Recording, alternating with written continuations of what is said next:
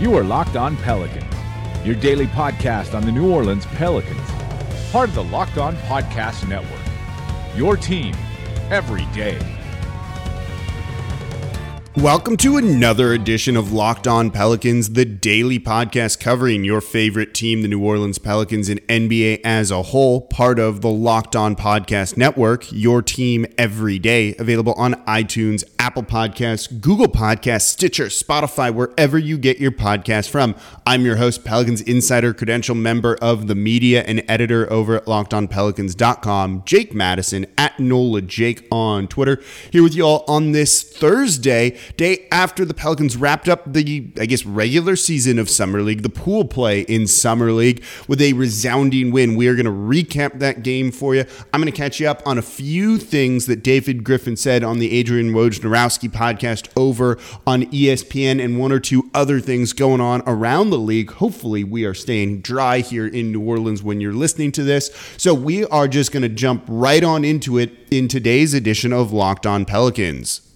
So before we get into the Summer League game programming note, yes, there will be a podcast on Friday despite the weather that we're expecting here in New Orleans. Going to be recording it at some point tomorrow. Should have a guest on too, so it should be a lot of fun and frankly something to listen to while we're all hunkering down, I think is the phrase everyone likes to use. If you're in New Orleans, please stay safe. And I've seen the videos of it. People are laughing about it. Don't swim in the water out there. Come on now.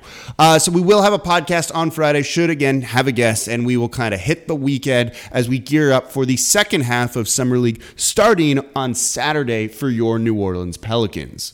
Some more Summer League action for the Pelicans taking on the Cleveland Cavaliers, and this one was just a straight-up rout for New Orleans, 99-78. New Orleans goes to 3-1 at the first four games of Summer League, all but assuring themselves a spot in the 8-team tournament that starts on Saturday. You play a minimum of 5 games, so anyone who doesn't make the tournament plays in a consolation game, and then it goes to just standard knockout format. So the Pelicans will play their 5th game Saturday or Sunday. I forget the exact dates of these things, but New Orleans has impressed, and right now they are the odds-on favorite to win Summer League, despite Zion Williamson and some of the other guys that we were expected to see not playing. So very cool overall from New Orleans. Some really good showings from their rookies, particularly in this one. We'll dive into their individual play in a minute here, but you had Didi Silva putting up 12 points on the night. Jackson Hayes in a quieter night, but showed us something that we weren't expecting from him. 13 points on the night, along with 7 rebounds, 6 of 8 shooting, by the way. And then Nickeil Alexander-Walker finished with a team-high 26 on the night. 6 assists, 5 rebounds, 3 of 7 from deep, 10 of 20 from the field. You had to like what you saw out of him. And then Kavell Big B Williams from LSU, 13 points, 6 boards in kind of a reserve role in this one. It was really the Nickeil Alexander show, and rightfully so. This was a dude who just kind of did everything again. 26 points on the night, 5 rebounds, 6 assists. He did have 5 turnovers, and this comes from him having a lot of passes in his repertoire and recognizing passing lanes. But the issue, I think, when you look at him a little bit is that he only has one type of speed on his pass, not so much touch right there. He just fires and rifles these things in to his teammates, which can be a little bit tough at times. It makes him feel like he can get away with some things, and that's why it's turning into turnovers, because really they're not the best passes to make. This is to be expected. It's his second game, and it's Summer League, and he hasn't really practiced much with the team. So when you kind of look at this, not really a big deal to me. The scoring was there, and I think you've got to be pretty impressed with that. He hit 3 of his 7 3-point attempts. He's not really a guy who shoots from the corners. Being that lead guard from the team, he's shooting from above the break of the 3-point line. So he's doing that. And then basically scoring in the paint and at the rim. The rest of his makes, other than one, were all basically in the restricted area. He finishes around the basket incredibly well, and this is a very encouraging sign. I've talked about Lonzo Ball and how his lack of finishing around the rim really hurts his offense because it kills any sort of aggression from him. He knows he can go to the rim and get to the rim, but he's going to get fouled rather than scoring. Then he's got to go to the free throw line, and he can't hit those free throws, so he just stops attacking in general. Well, if Alexander Walker can finish around the rim like this, he's going to be attacking, and he's going to be a lot of offense for the team. He also got to the line 4 times in this one. He finishes well. He's got a number of different ways to score. The finger rolls, the up and under moves. He can do it. He doesn't mind kind of being off balance in air with some contact to be able to kind of use his long arms and get him around a defender and lay it off the glass on a finger roll. This is a guy who did most of his scoring inside. That is pretty great to see. Again, 26 points from him on the night. He was also active in the fast break. New Orleans forced 18 turnovers from this one. We're not going to really look at the Cavs or any of the guys on there because there's just no real need to, but they were bad. 36.2% from the field, 37.1% from deep, 18 turnovers on the night, which let New Orleans run a lot. And when you miss that many shots, the team's going to grab defensive boards, which they did, and they can also get it out and run. So they scored 17 points in the fast break. They put up, I think it was something like 23 points off of turnovers. That is exactly what you want to see from this team, exactly what they want to do. And Alexander Walker's a big part of that. He put up 3 of his own points in the fast break, but was leading them on those breaks a lot if he could get the ball and getting guys organized. So a very good night from him for this team playing the style of ball that they want to play. Alvin Gentry was on the broadcast in a weird camera setup for a while out there. That broadcast was awful, by the way. But anyway, he was out there talking about what you look for in Summer League, and he said number one thing is these guys just to hustle, to go out and play hard. That's not really something you can teach, and it's an innate thing. And these guys all do it. Zion does it. You saw it from Frank Jackson in the first game too. Kenny hustles. Kenrich Williams, and then you've got the 3 other rookies that are all doing the exact same thing. So they're checking off that number 1 box that Alvin Gentry's looking for. The number 2 box, he said, was how do you follow the game plan? Can you go out and execute kind of what we've outlined for the team? They did. 17 points in the fast break, forcing 18 turnovers. Possession enders is the phrase that David Griffin likes to use. They were out there running and kind of doing exactly what they were probably coached to do. So this is a very good sign overall for New Orleans and what they are trying to accomplish for next season. It also makes you feel really good about all of these young guys and the basketball IQ that they possess. That is a top quality that this team is looking for in its players, and it seems like you grabbed 4 guys who are going to be able to contribute at an NBA level and just be smart basketball players. That's awesome given what we've seen over the past couple of years here in New Orleans. Speaking of hustle, we do have Kenny Hustle, who I do want to shout out. He had 9 points on the night, 10 rebounds, 3 assists. He looked good. He's looked good in Summer League, despite a lot of his numbers not necessarily translating and popping out at you. He keeps that offense going. He keeps guys energized. He's hustling left and right and just trying to make plays. He doesn't need to be playing in Summer League anymore. I'd still like to see a more consistent 3-point shot, but he's trying and he's shooting. And when you look at this guy, he only played 26 minutes and a half minutes in this game. That's the 4th most on the team. He had the highest individual plus minus of plus 20. That tells you how much this dude is contributing to this team. So it was good to see him, and it's good to see him have a very good Summer League when maybe at times you weren't sure if he was going to be on the roster or not next season, but I think he's definitely earned that spot. We'll talk about Jackson Hayes and Didi Silva in a second, but don't forget, subscribe to the Locked On Pelicans podcast wherever you get your podcasts from, whether that's iTunes, Google Podcasts, or Apple Podcasts. It is there Monday through Friday for you all, breaking down everything you want to know, and it is an exciting time. So whether you're a new listener or a listener who's been with me through any period that I've been doing this, at least the podcast now for 3+ years, thank you for tuning in. Appreciate you making me part of your day. Again, don't forget to subscribe to Locked On Pelicans and please leave a 5-star review. So Jackson Hayes and Didi Silva still impressed in their second Summer League game, but let's focus on Jackson Hayes first because he impressed in a way that maybe we weren't expecting to see, at least this early on in his career. And again, all of this, even talking about Alexander Walker, it's Summer League. Like, this is not necessarily a predictor of greatness. You saw that Alexander Walker had those turnovers, and he's likely going to have more in the NBA because of the way he plays and the fact that he's, a rookie and not a seasoned NBA pro. So it's going to be a bit of a struggle at times for these guys. So don't get excited, but keep it in perspective of what it might be like when they play against, NBA players. But Jackson Hayes looked very good again. 13 points on the night, 7 rebounds along with 1 assist, only 1 turnover. He had 1 block as well. He was 6 of 8 from the field. The impressive thing was he was 1 of 1 from deep. From 3. Dude made a 3-pointer. He didn't even take a 3-pointer, I don't think, at Texas last season.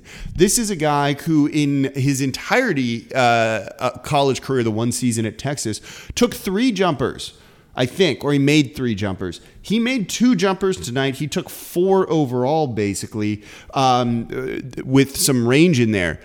That's kind of surprising. That first mid-range one he hit, which was really basically at the free throw line, if you go back and watch it, his form looks good. Like, it's very smooth. There's no kind of weird things at the release or holding the ball too low or not getting his legs under it. It looked better than what we saw Zion's jumper look like on the opening night of Summer League. And then that 3-pointer, when he got the ball, kind of hesitated for a second, but felt comfortable enough to take it because he was wide open, which, you know what? If you think you can hit it, even if you're not good at it, take that shot in Summer League because what have you got to lose? He hit it and did immediately what you're supposed to do, which is get back on defense. That was awesome. He felt pretty confident and comfortable taking that, which I think is exactly what you want to see out of him.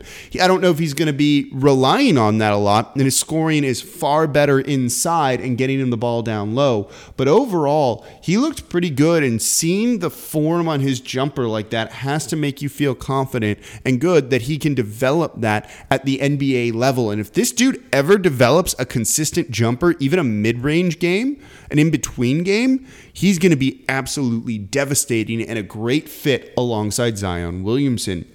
Didi Silva also looked good in this game. 12 points for him, 3 assists on the night, 2 rebounds. He was 2 of 5 from deep. He is very confident with that shot and is not afraid to go out and take it and look to score in other ways in this game that we really hadn't seen from him. Basically living in the paint at the rim, scoring his 3 other shots that way. It's really what you want to see from him. Definitely 3-and-D. He was a little more out of position in this game defensively and offensively than he was in the first game. He's got some very good natural basketball IQ there and kind of goes to fill spots, but looked a little bit more lost in this game, I thought, than he did in game 1, which is fine. No big deal. He's going to be in Australia just getting some seasoning and experience anyway. This is totally cool. And overall, you still have to feel impressed by him and that he's going to contribute someday to the Pelicans. It just won't be next season. Definitely has shades of Josh Hart in him. He's going to be a high-end rotation guy, I think, if not a starter. So overall, very nice to see from him. As I said in the previous segment about Big B Williams, 13 points on the night for him. He got to the line a good bit, 5 times, hit 3 of those, 6 boards to go along with it, not one single turnover. It's good to see him play well. I just don't see where he fits on this roster, and he has no chance of making the opening day roster. And I don't know if they want to use the 2-way contract on him that they have remaining. So we'll see. He's going to latch on somewhere. I don't know if it'll be with the Pelicans. I don't think it'll be with the Pelicans. If I were him, I wouldn't even be looking to come to the Pelicans training camp. I would try and go somewhere else. And we'll see if the Pelicans do right by him and maybe release him from whatever kind of deal he's on. And these Summer League guys often come into the team for training camp even after Summer League, even if they know it's a long shot, but hopefully they kind of do right by him because he's a guy that should be on a 2-way deal likely somewhere else. It just probably won't be in New Orleans. We're going to touch on a few more topics quickly in the third segment, but before we do that, subscribe to the Locked On Pelicans podcast, here for you Monday through Friday, breaking down everything you want to know about this team. You're excited, I'm excited. Your friends are excited. Get them clued into the podcast as well. Few things are worse than your friend who doesn't actually understand basketball trying to explain to you why you're wrong about basketball when you're in fact correct. Yeah, that dude's the worst. Make sure he's listening or she is listening to the Locked On Pelicans podcast. Again, Monday through Friday. No one coming to you with this kind of frequency whatsoever. Wherever you get your podcast from, just search Locked On Pelicans and hit the subscribe button. The other day, David Griffin went on the Adrian Wojnarowski pod, the Woj pod over at ESPN, and had a couple of interesting things to say. I'm not going to recap a ton of it here because, frankly, I want you guys to go and listen to it, and it would be wrong as another podcaster to just repeat the comments on his thing when you should click on it and at least kind of give him the business of that. So I'm not going to dive into a ton of it here, and it's well worth the listen. It's always very insightful to hear David Griffin speak. He's also just a very good speaker in general. And so definitely go give that a click and a listen. But he dove into some of the same things we've already heard, particularly with ownership and the investment that Gayle Benson's making into this team. It said everything that's happened, basically all of the good other than maybe the lottery luck that they've had, is because of the investment that Gayle Benson is putting into this. It's the reason he's there. It's the reason they hired Trajan Langdon. It's the reason they got Aaron Nelson from the Phoenix Suns and are doing renovations to the facility. And basically, she's putting in money to make this how it should be and execute his vision. And he was never going to take a job unless he had that from ownership. And Gayle Benson has really committed. If there was any doubt that she's all in, it's gone now. And look, I was skeptical in the beginning when she was really taking charge and people were saying she's going to do this, she's going to do this, or she's a great owner already. We didn't know. But she has proven, I wouldn't say I wasn't expecting her not to be. I just said I want to wait and see. So it's not that she proved me wrong, but she's gone out and proven it. Simple as that. And she has now done an excellent job in her short tenure as the primary person with this team. So having her here is probably the biggest competitive advantage that the Pelicans could get. And that's basically what David Griffin said. He had some interesting insight into the stuff with Anthony Davis. And he has said he either wants you all the way in or you're not part of this. You have to be fully committed. And through their conversations with Anthony Davis, it became clear that while he could maybe see a path to building a contender, he wasn't fully committed like David Griffin wanted him to be. And David Griffin goes on to say, quote, "We almost took the decision out of his hands," end quote, where saying, we weren't going to wait on this. And if he wasn't going to show it to us, we are just going to move on from him, and kind of empowering themselves to just be like, okay, let's trade him. Very interesting to hear. So there it sounds like no chance really of Anthony Davis coming back whatsoever. Even if he would have said, yes, I will come back for a year, I don't think that's what David Griffin was looking to hear, and he would have needed him to say, yes, I will sign the Supermax when you offer it. So I think that's kind of an intriguing aspect of all of this, that they knew early on that he wasn't coming back and felt that, okay, let's just move on. He said, right now, maybe this team is considered a seller, but eventually they're going to be buyers. They're going to be a place where people want to go to, where players aren't trying to leave and only the best want to come be. And if you want to win, it's New Orleans where you're going to end up or at least look at. And that's what they're hoping to transition to. He spoke a little bit about the team building that he did over with the Cleveland Cavaliers, and that was kind of a very interesting thing, saying he doesn't want to build like that again. He wants a more organic, long-term process that shows more on sustainability. All of a sudden, it was just coming in and being like, well, LeBron's here. Everyone needs to be better. We need to get this done. And he doesn't feel like that's a great way to kind of build up young guys, where it's, okay, you haven't been good enough now. Now you need to be good enough because LeBron's here. So there's a more organic approach, I think, that they are taking everything to. And I think it's pretty interesting to see. So overall, those are some of the thoughts that he had. And I think it's always worth listening to him speak. But again, you hear the thoughtfulness, you hear the plan and the vision that he has, and he's great at communicating that. And it's always great to hear. It ties into something that Alvin Gentry said on the broadcast for the Summer League game, where before every practice, he goes up to each player, just says, how are you guys doing? Is there anything you want to talk about, anything you need to talk about, and having a very good relationship with them. I think from the front office that was missing before under the tenure of Dell Demps, but they're really making this like a family, and family is something that David Griffin has talked about a lot. They're absolutely building that here, and it comes across in the way they communicate with their players and just treat others. I've told you the story that I saw at the Zion Williamson press conference where David Griffin was just really wanted the ticket staff there. I was like, please, you guys, sit down, enjoy yourselves, take this moment in. You're part of this too. I think that's a really cool thing, and it's going to hopefully end up with making this a location that people really, really want to be a part of. Other news was Zion wasn't at the game on the other night because he was over in LA for the ESPY Awards. He won Best College Athlete. That's pretty cool. Drew Brees also won an ESPY for best, sports moment or something like that, for breaking the all-time passing yardage mark. And while up there, he said, hey, basically, it's your turn, Zion. New Orleans is yours now. Passing the torch like he did when he gave him the signed jersey, which it's kind of weird to me to be like, and I'm not a famous NFL quarterback or anyone who signs autographs in the first place, but hey, I'm going to give you a gift. I signed my own jersey and now it's yours. I don't know. Something's very odd about that to me, but I get it, and it worked. And that passing of the torch is really cool. And he did it on an even bigger stage the other night. So awesome to hear from that. Also, did you see what Drew Brees' kids were wearing?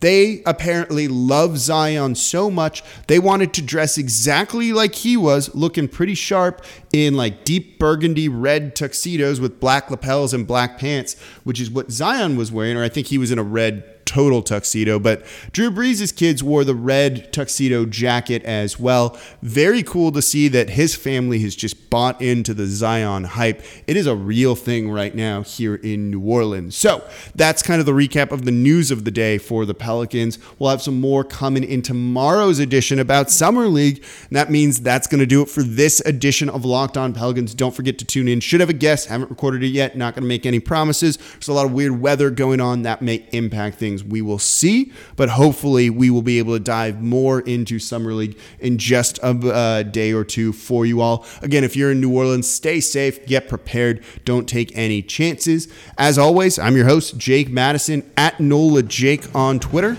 and I'll be back with you all hopefully tomorrow.